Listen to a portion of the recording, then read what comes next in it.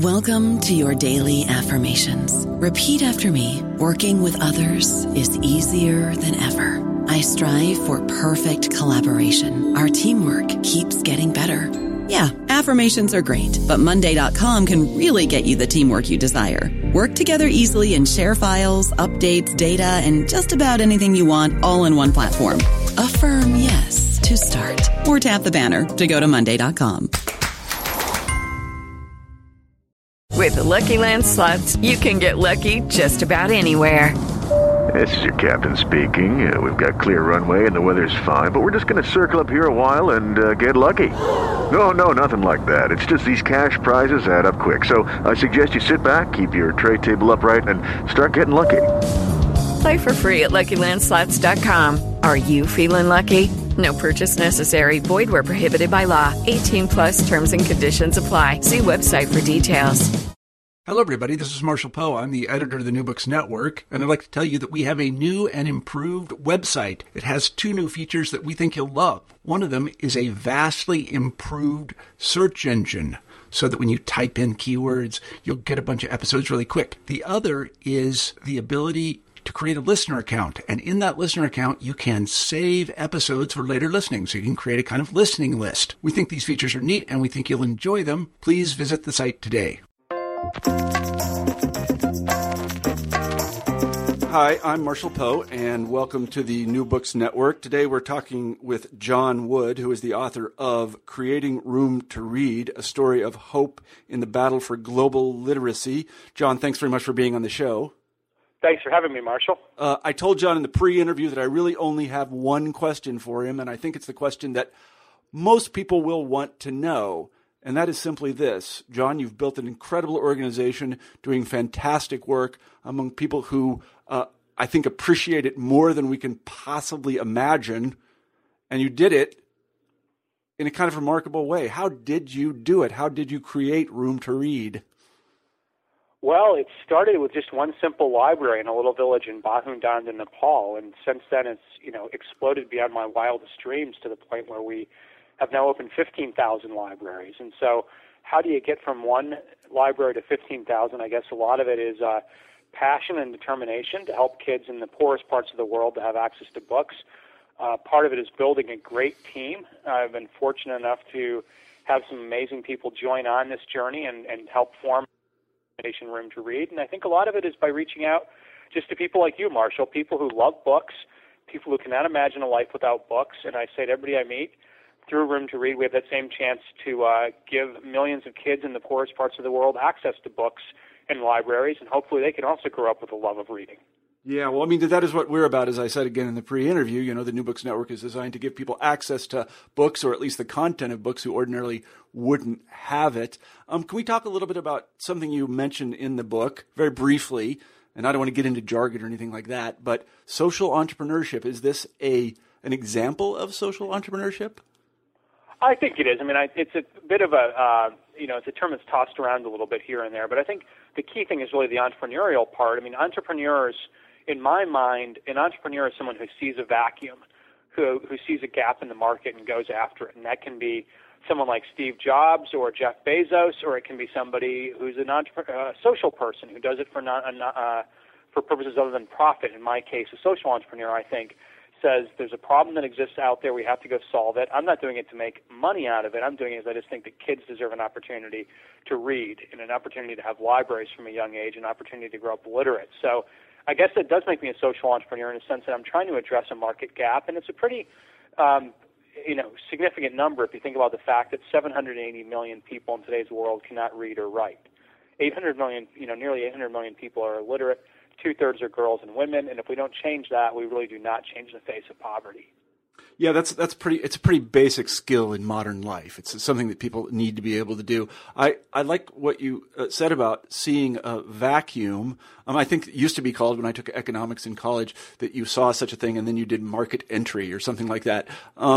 But I think that a lot of people have the experience of reading the New York Times or whatever and asking themselves, well, why doesn't somebody do something about this? But I think the difference between you and sort of entrepreneurs is, well, why don't we do something about this? If not me, who?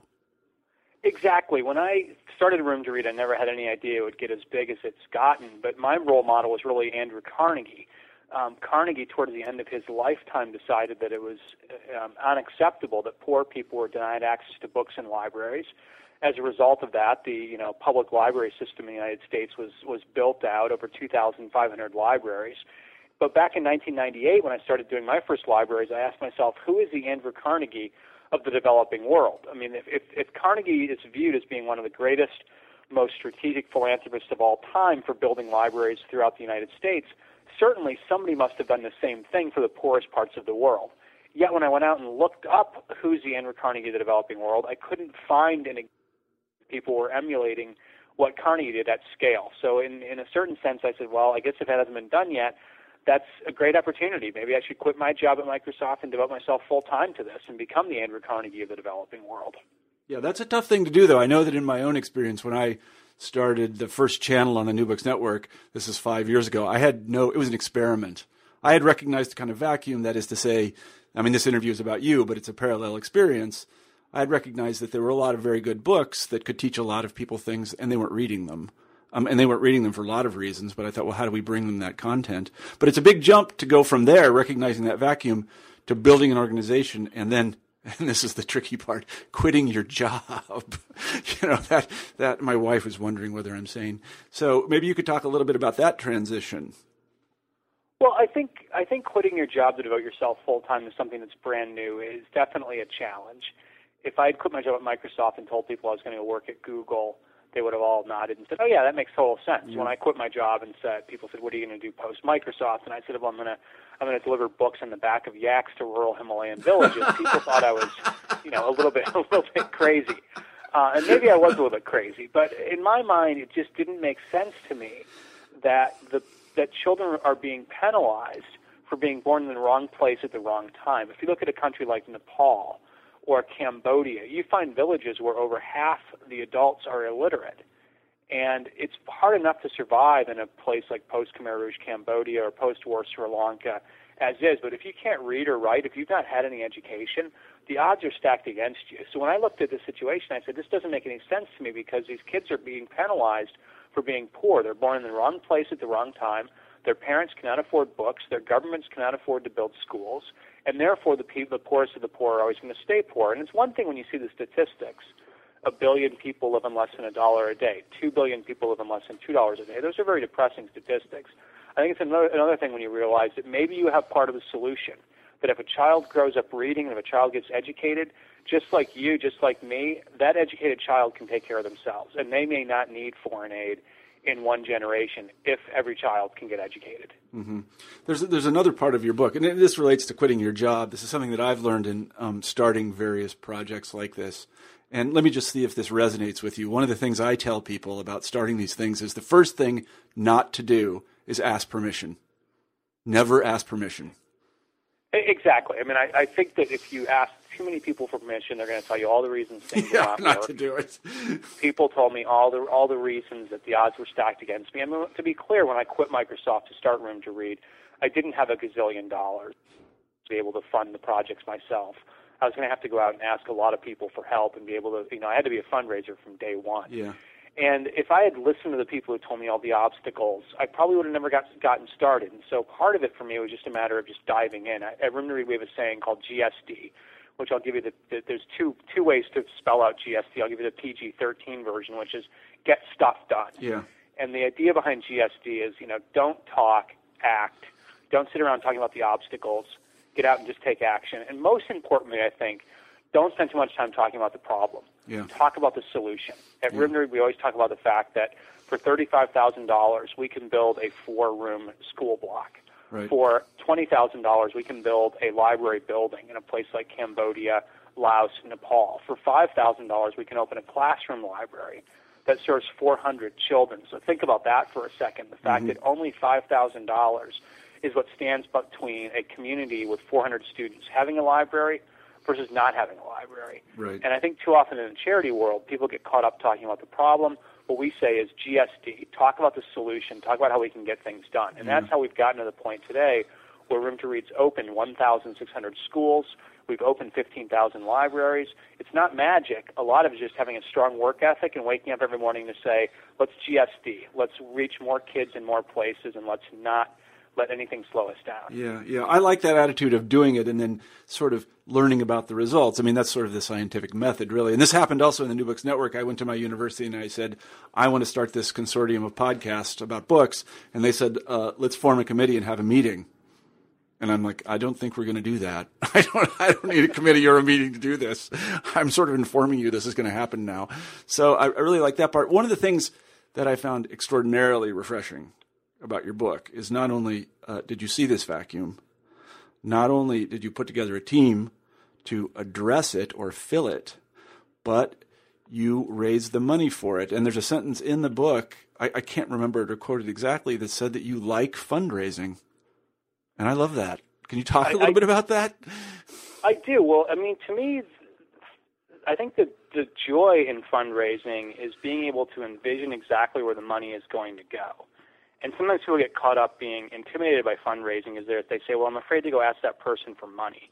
And I always remind people, you're not asking for the money for yourself. You're asking for that money so that a girl in rural Zambia whose mother has a second-grade education can go to school and finish secondary school and be empowered by education. You're asking for money so that a rural village in Nepal can have its first library and 400 little kids, adorable little kids, can learn to read for the first time. So I am, unabashedly enthusiastic and unapologetic about fundraising. It's how I spend probably 75% of my time out on the road trying to convince people, companies, foundations to say, come on, get on board. This is a great thing we can do. And the beautiful thing about it is that today, over 7 million children have access to schools and libraries and literacy programs and girls' education opportunities that are offered by Room to Read. 7 million kids in 10 countries. And this is a total bootstrapped organization. We didn't start off with an endowment. We didn't start off with a huge team. We just basically were a bunch of individuals who had quit their corporate jobs. 800 million people are illiterate. Would like to make a dent in that issue in this lifetime. Mm-hmm. Right on. Yeah, no, that's. And you can't do that. You can't do that without fundraising. At Room to Read, we say no money equals no mission. Well, you describe some instances of fundraising. You talk about fundraising in the book, and again, this is something that I found extraordinarily refreshing. I mean, if you're going to, there are two ways to get money, basically. I mean, you can either go get it in the market for money, that is to say, borrow it, or you can produce something of value somebody will buy, or you can ask people for it. And you talk about experiences asking people for money. One of the things you say is that you always, and I hesitate to use this word, but you always pitch it as an investment. It's not alms, it's not charity. Exactly, and I do believe it is an investment. I mean, if you look at how Carnegie is viewed, Carnegie's libraries, those are viewed as an investment because he put his money in, and an investment by definition is something that pays returns year after year after year after year. If it's a good investment, it pays returns year after year after year. And I think with education, it is ultimately the best investment in the world. I mean, we know that people are giving money to charity regardless. There's billions of dollars a year given to charity. What I try to argue is if even a small amount of that gets reallocated to help the poorest of the poor to learn to read, the poorest of the poor to go to school, their lives will change. We will change the world in our lifetime. And Marshall, I'm guessing that probably just like me, you probably have a parent, a grandparent, or a great-grandparent who lived in poverty. Most of us do. Mm-hmm. And for most of us, the relative or the ancestor who escaped poverty almost always has education to thank. Mm-hmm. So at Room to Read, we're one big, kind of pay-it-forward machine, where we're saying all of us who have education have a chance to give back. We all know that without education, you're not you. Without education, I'm not me.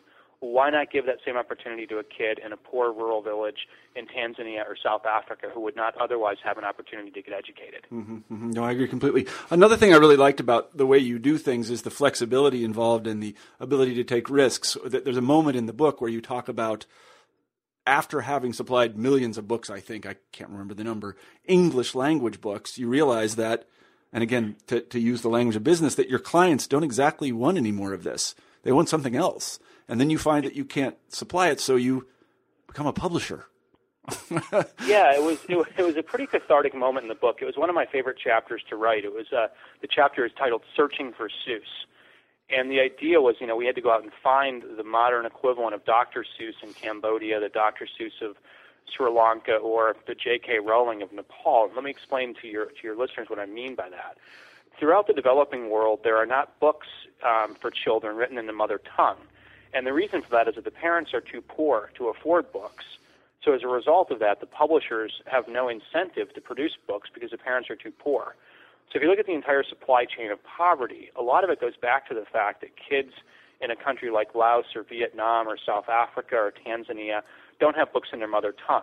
And if you think about that for a second, I mean, imagine for your listeners who have children, imagine if the only books your kids had available were in Azerbaijani or Armenian. Well, maybe that's an interesting language to learn as your second or third language, but how you really, if you want to get literate, need to be able to read in the language that's spoken at home. So Room to Read realized another big market gap, and we said, okay, we need to go out and address this, because when we surveyed students to ask them what would cause you to use the library more often, would it be longer hours? Would it be open at night, open on weekends? The number one answer we got, 52% of the kids told us they'd use the library more often if there were more books in the mother tongue.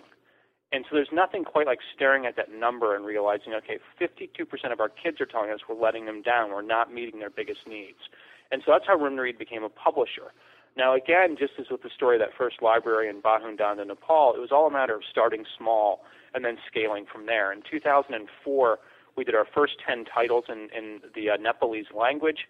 In Nepal, we found local authors, we found local artists, we worked with them to produce really beautiful children's books.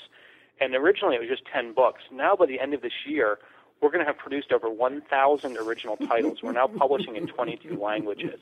And Read is the biggest children's book publisher you've never heard of, because we're publishing in all these very obscure languages, but kids love the books all the more because they can really relate to them. Mm-hmm, mm-hmm. And you went further than that. You wrote some yourself. I have. I've written a children's book that can be found on Amazon, actually a couple of children's books. It's turning into a series. The first book was called Zach the Yak with Books on His Back.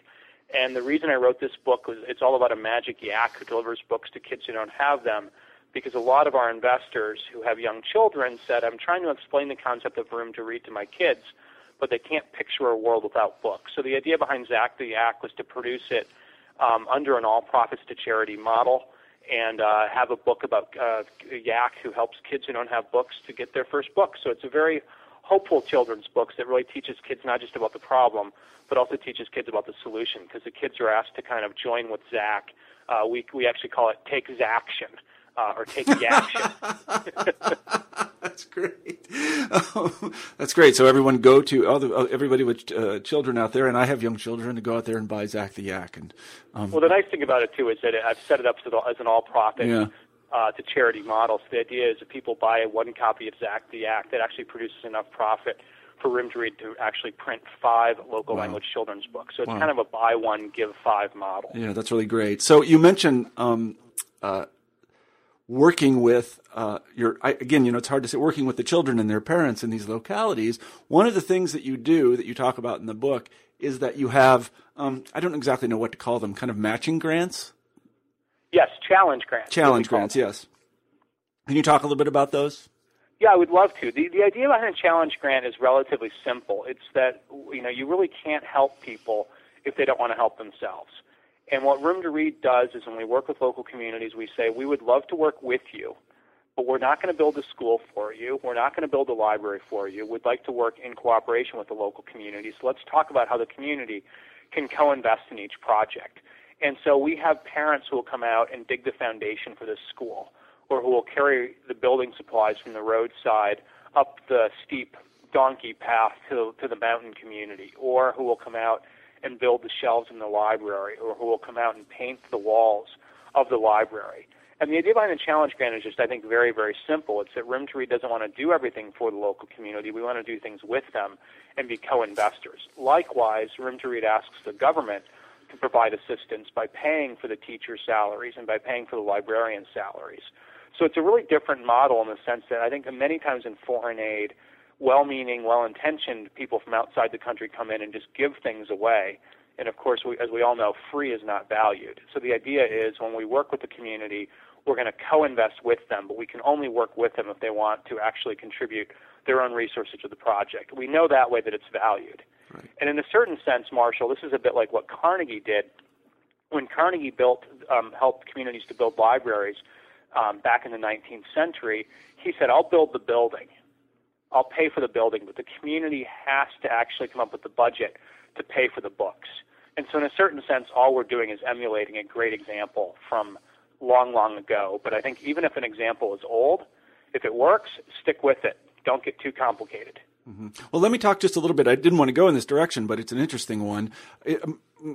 I've lived a lot of places in the United States, and a lot of them had Carnegie libraries. And in many cases, those Carnegie libraries are not libraries anymore because the locality can't fund them.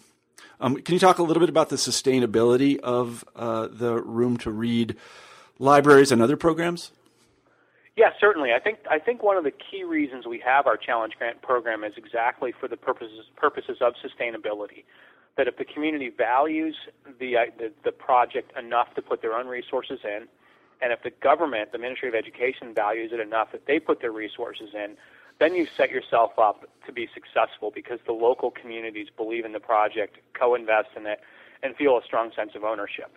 Now, we believe very much in the idea, as Reagan said about Gorbachev, trust but verify. we trust that it's going to work, but that being said, we're very fortunate that the Gates Foundation funds all of our evaluations, so we can actually hire outside evaluators to go and make random unannounced spot checks on our projects to assess, okay, what's going on? Is this working? Is this not working? So for the libraries, as an example, we did a study last year that went back and looked at the libraries that were now independent to figure out, okay, after Room to Read's no longer involved, are those libraries still up and running? And the good news is that 98% of our libraries were still up and running, even after they become independent. So that's, pretty good, 49 out of 50. That's a good start. We also, though, will then look at the reasons for the libraries that didn't keep running. Well, what happened? What can we learn? Because we're very much at Room to Read a learning organization. We have very smart people on our staff who go out and make sure that they're doing surveys and interviewing local people to find out what didn't work and what can we improve over time so we can always hopefully be an organization that's constantly improving. But I'm pretty happy with that. I mean, 98% is a very good number.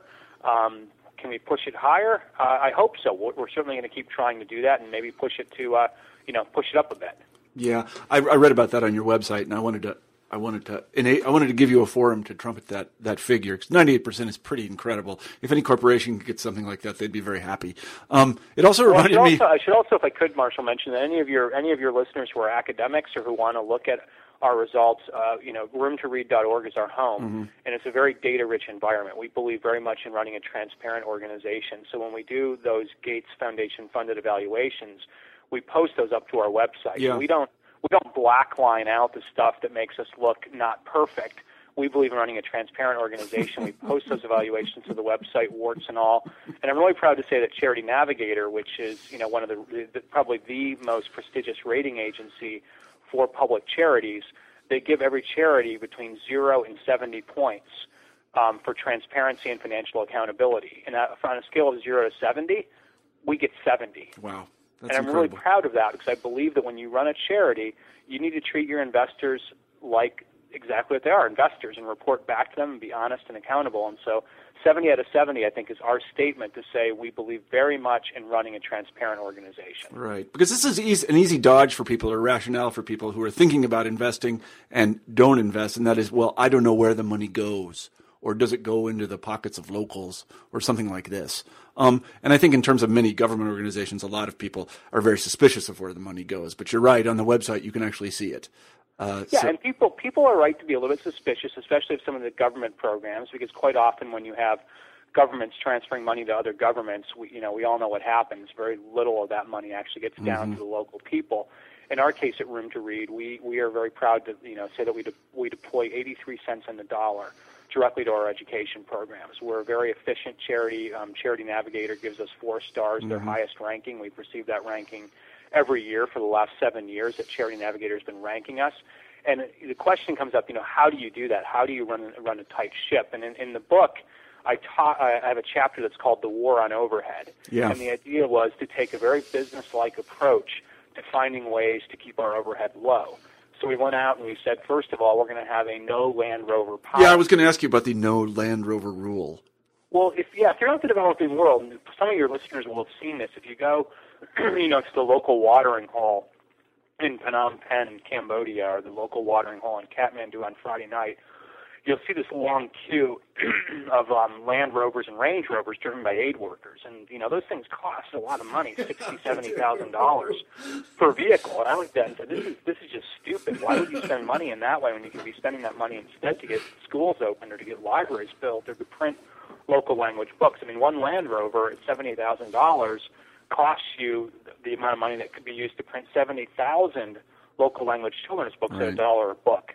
We took that further, though, and said, let's find other ways to reduce our overhead costs. And so we went out and started talking to investment bankers who have way too many frequent flyer miles from flying all around the world, and said, okay, let us use your miles. And so I fly all around the world now, and I've had over 5 million miles donated to me by bankers who don't, the last thing they want to do is use their miles to fly for pleasure. They're flying too much on business. Right. We convinced Credit Suisse to give us office space. So in London, Tokyo, Hong Kong, Sydney, for our local fundraising offices, we're housed at Credit Suisse. They're our landlord. They give us an annual check. They also never give us a rental invoice. We stay for free. We have hotels. Hilton, as an example, gives us 150 free room nights a year. So as our staff travels around the world, they don't have to pay for hotels. So a dozen ideas became 50 ideas, became 100 ideas. And one of the best things ever was when Lafarge, the biggest cement company in the world, gave us an all-you-can-eat deal on cement, free. Wow. In Zambia, Lafarge provides the cement. They provide the transport for it. Voila. The library is much cheaper to build now because the cement's free. That's incredible. Yeah, no, a lot of corporations have excess capacities of various kinds, and they don't exactly know what to do with it. Well, I talk about that a bit in the book because sometimes people say, people have their favorite chair. They say they're intimidated to approach corporations for support because corporations seem so big and monolithic. And what I try to remind people is, remember, the people who run those companies are human beings. Yeah. And those people probably have children. They've got a dog. They're just think of them as a human being. Approach them and tell them, here's what I do. Here's what I'm passionate about, and I'd love to get your support. Yeah. No, I agree completely with that. And, I've worked in corporations myself in addition to being an academic, and they're run by people. And you can talk to them, and they'll often work with you. That's how they got where they are. That's what I would say. Let me ask this question because it's of interest to me. The New Books Network runs entirely on the internet. We don't produce anything physical. How is the internet going to impact your mission and the way you fulfill it? Well, in the short term, it's not really. In the short term, it's not going to have much of an effect because you have to remember that where Room to Read is working, we're working in villages that lack electricity, let alone access to the internet. So you're looking at some pretty primitive conditions in a lot of parts of the world that we work in. And so our approach is decidedly and unapologetically low tech. We're working with training teachers, we're building and upgrading classrooms, we're printing local language books, and print is not dead. This whole notion that books are going away, I think it's total canard. You should come to my office. You should come to my home. My girlfriend and I have books stacked everywhere. I think it's a nice thing. It's a fun thing for journalists to say, oh, books are dead, books are going away. I think that's a ridiculous statement. When I see kids in rural Nepal and rural Cambodia who have never seen children's books before, and they walk into that brand new library, which is a print-rich environment, which is really colorful, and those kids see over 1,000 books that are on the shelves, they go crazy. They're grabbing those books with big smiles on their faces and learning to read. And no child in Cambodia or Nepal is saying, gosh, I wish I had a tablet. No, if you give kids access to great books, they're going to read. They're going to be happy. And in terms of, if you take the perspective of the children, of the customer, nothing's broken. Yeah, my kids have a tablet. They broke it. We're back to books now, and we were always with books, and they don't miss it. So hard to break a book. Tape. It is, and so I can tell you that if you graph, to get nerdy here for a minute, if you draw a graph, and on the x-axis you have time, and on the y-axis you have actually the usability or the usefulness of a device, over time, the electronic device degrades over time. We know that. It happens. Yeah. Books are consistently useful. Books are flatlined, right? It's just consistently useful over time. They don't need to be rebooted. They don't need to have their operating system upgraded. They just simply work. And Room to Read, if people go to our website, they'll see these beautiful, colorful children's books we produce. $1 equals one book. And one of the highlights for me of my first book tour, for my first book, Leaving Microsoft to Change the World, was going on Oprah's show And Oprah's team said, we want to do a book drive for you. I said, well, please don't send us used English books because that's expensive to transport overseas. Just tell your viewers $1 equals one book, and we can print more books. And so at the end of the show, Oprah said, $1 equals one book, $50 equals 50 books, $100 equals 100 books. Do it now for the love of reading. And man, we had 8 servers that crashed within 1 minute of Oprah saying that. It was beautiful. Oh, that's fantastic. We were rebooting the servers. Her viewers donated over $3 million. So think about that for a minute, the fact that we could then have enough money to print 3 million additional books for kids. That was a golden moment for us. Well, I've got a big smile on my face, and we're about to run out of time. I could talk to you for a long time about this. Let me ask you to tell our listeners how to get in touch with Room to Read, how to make an investment, and how to keep up with what you're doing. Well, I appreciate the opportunity, and I appreciate people listening in. I do hope people will check out the website for the book. There is a microsite for the book, which is very simple. It's www.creatingroomtoread.com. That has not only information on the book, it has a link to the first chapter of the book, which is all about opening our 10,000th library and what a milestone that was. It also has information on our book tour. I'll be touring through 25 cities, and so I hope people will check us out. If your listeners are on Twitter, they can follow Room to Read. We are at Room to Read, and I'm at John Wood RTR, so JOHNWOOD RTR on Twitter. 363,000 followers, and hoping for more.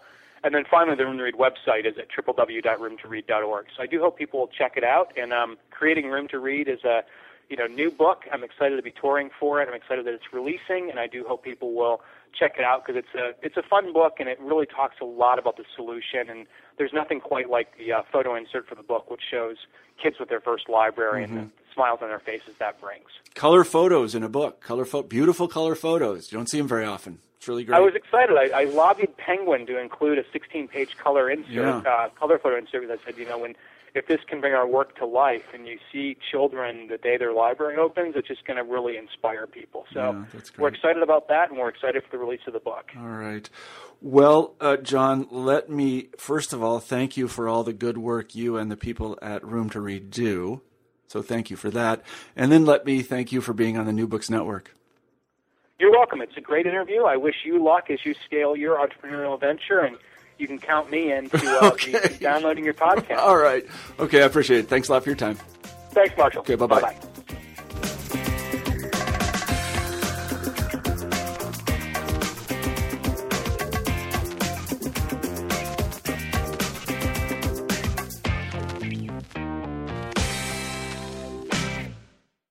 It is Ryan here, and I have a question for you. What do you do when you win? Like, are you a fist pumper, a woohooer, a hand clapper, a high fiver? I kind of like the high five, but if you want to hone in on those winning moves, check out Chumba Casino. At ChumbaCasino.com, choose from hundreds of social casino-style games for your chance to redeem serious cash prizes. There are new game releases weekly, plus free daily bonuses, so don't wait. Start having the most fun ever at ChumbaCasino.com. No purchase necessary. VGW Group. Void where prohibited by law. See terms and conditions. 18+.